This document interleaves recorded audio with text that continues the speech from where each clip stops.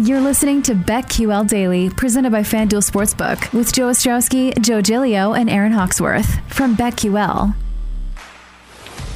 Welcome back. BetQL Daily, presented as always by FanDuel Sportsbook. Joe O, Joe G, Aaron Hawksworth with you on a Tuesday as we look forward to Division Round weekend. The NFL still reacting to the playoff game last night. Rams take care of the Arizona Cardinals. Joining us right now, one of our favorite guests, Bill Krackomberger. Crackman is what he goes by. He's joining us on the Roman guest line. Talk some NFL, talk some betting, talk who knows what. Crack, how you doing today, man?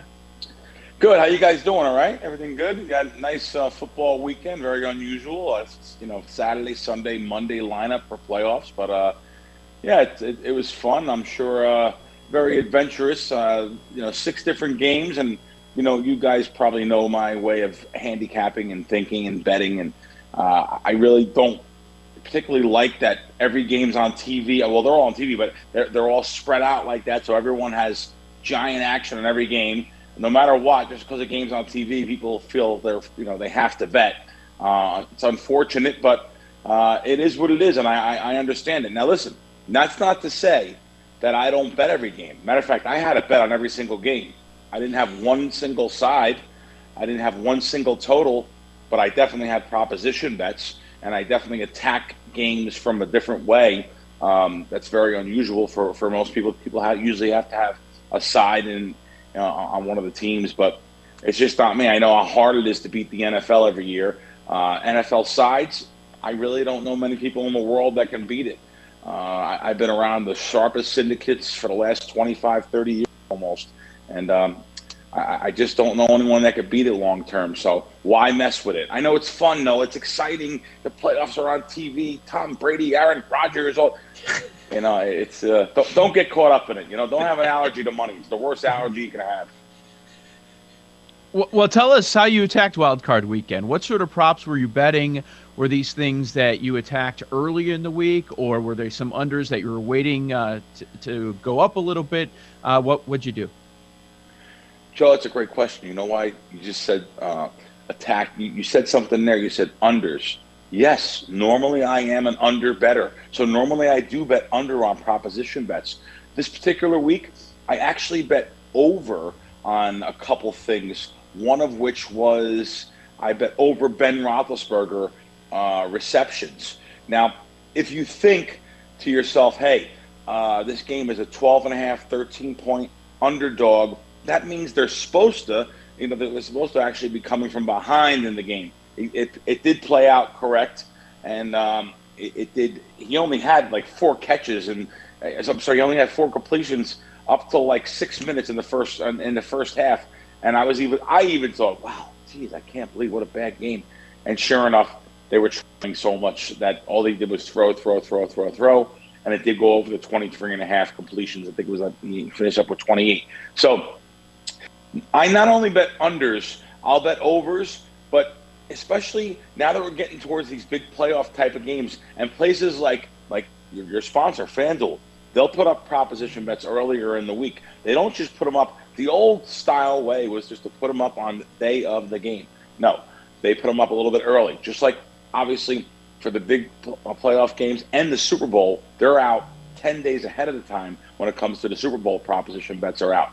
So if I want to attack overs, I'll attack the overs early in the week and wait for the unders later in the week when the sports books, they're actually forced, to, even though the sports books, listen, every sports book, including FanDuel, they're going to be on the unders on a lot of the proposition bets. They're going to be rooting, because the public, even though the public bets $30, $40, $50, $100 in volume, especially a big volume, look like FanDuel, that equals a ton of money. The traders have to move that line to a big enough number so they can get some two-way action or some buyback number.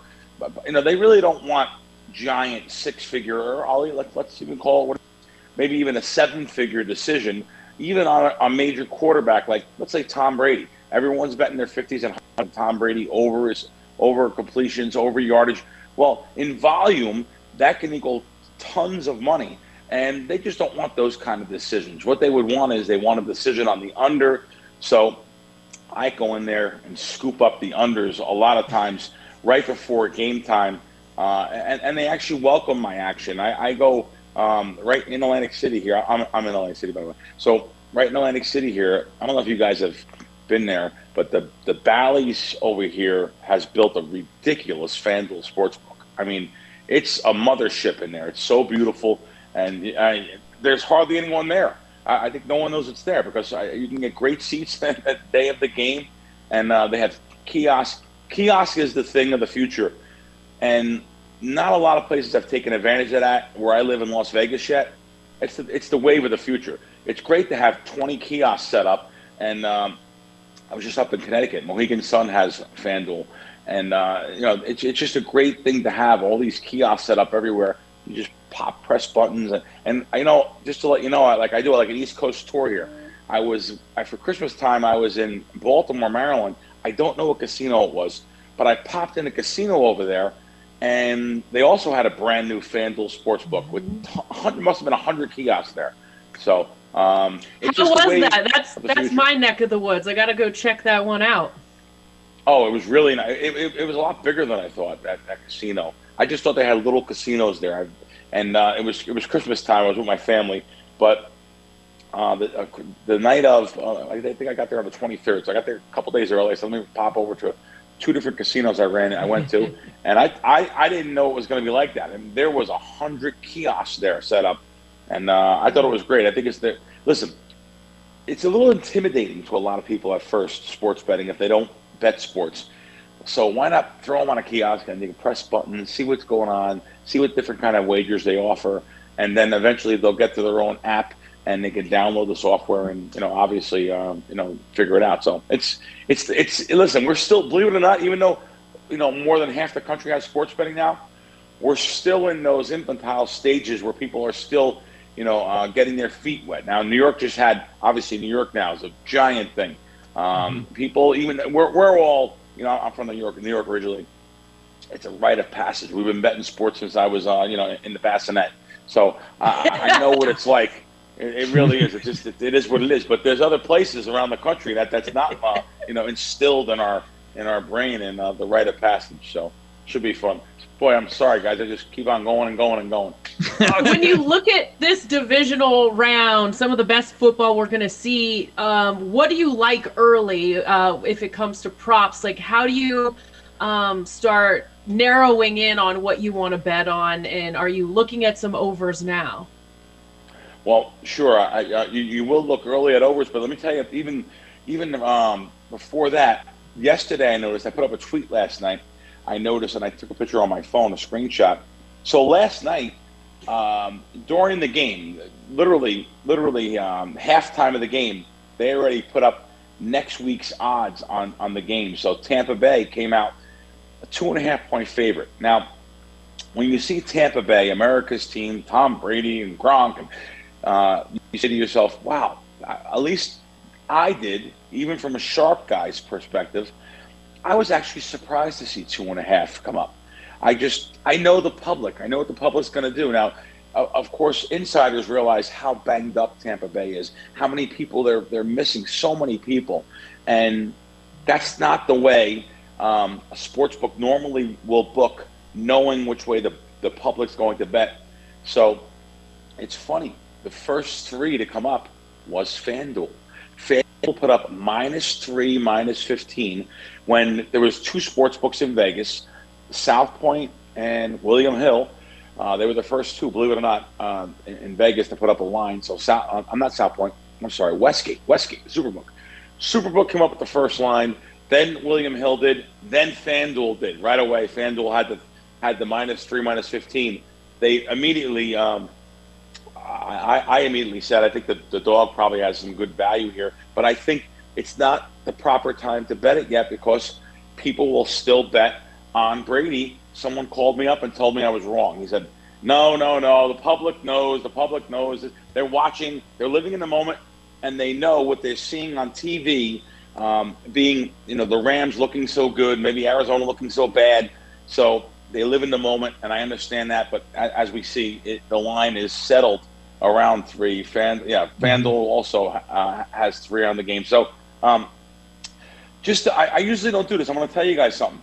I kind of lean to some of the dogs here too. I'm not so fast to usually bet an NFL side, and I haven't bet an NFL side these playoffs. But if I was, I actually lean to all 4 dogs here. Now I would look towards alternative lines too, not just the line. Let me see. I seen last night. Okay, so San Fran. I seen San Fran last night +7, -30 on an alternative line. That line may actually stay around there. It may even get better because the sharper sports books that are one of the sharp ones offshore, which a lot of the places follow, they're -5.5, -14, I think it was. So I seen the alternative line there with the +7, -30. The sharpest sports book, and I'm always going to tell people how it is. The sharpest traders in the industry, in the brick and mortars here in this country, are at FanDuel. They follow that offshore line more than anyone else. They're really, really quick to move based on the offshore line. So I actually do follow FanDuel lines a lot. Secondly, your question. Now let's go back to your question.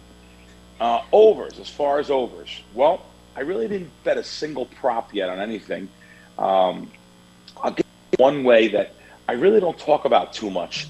It's to attack futures. I'm not a future. This particular future pool, I have no interest in taking Green Bay +350. I just don't. It's just I don't think any team this year is a standout team, as everyone knows. Here's one way to attack it, though.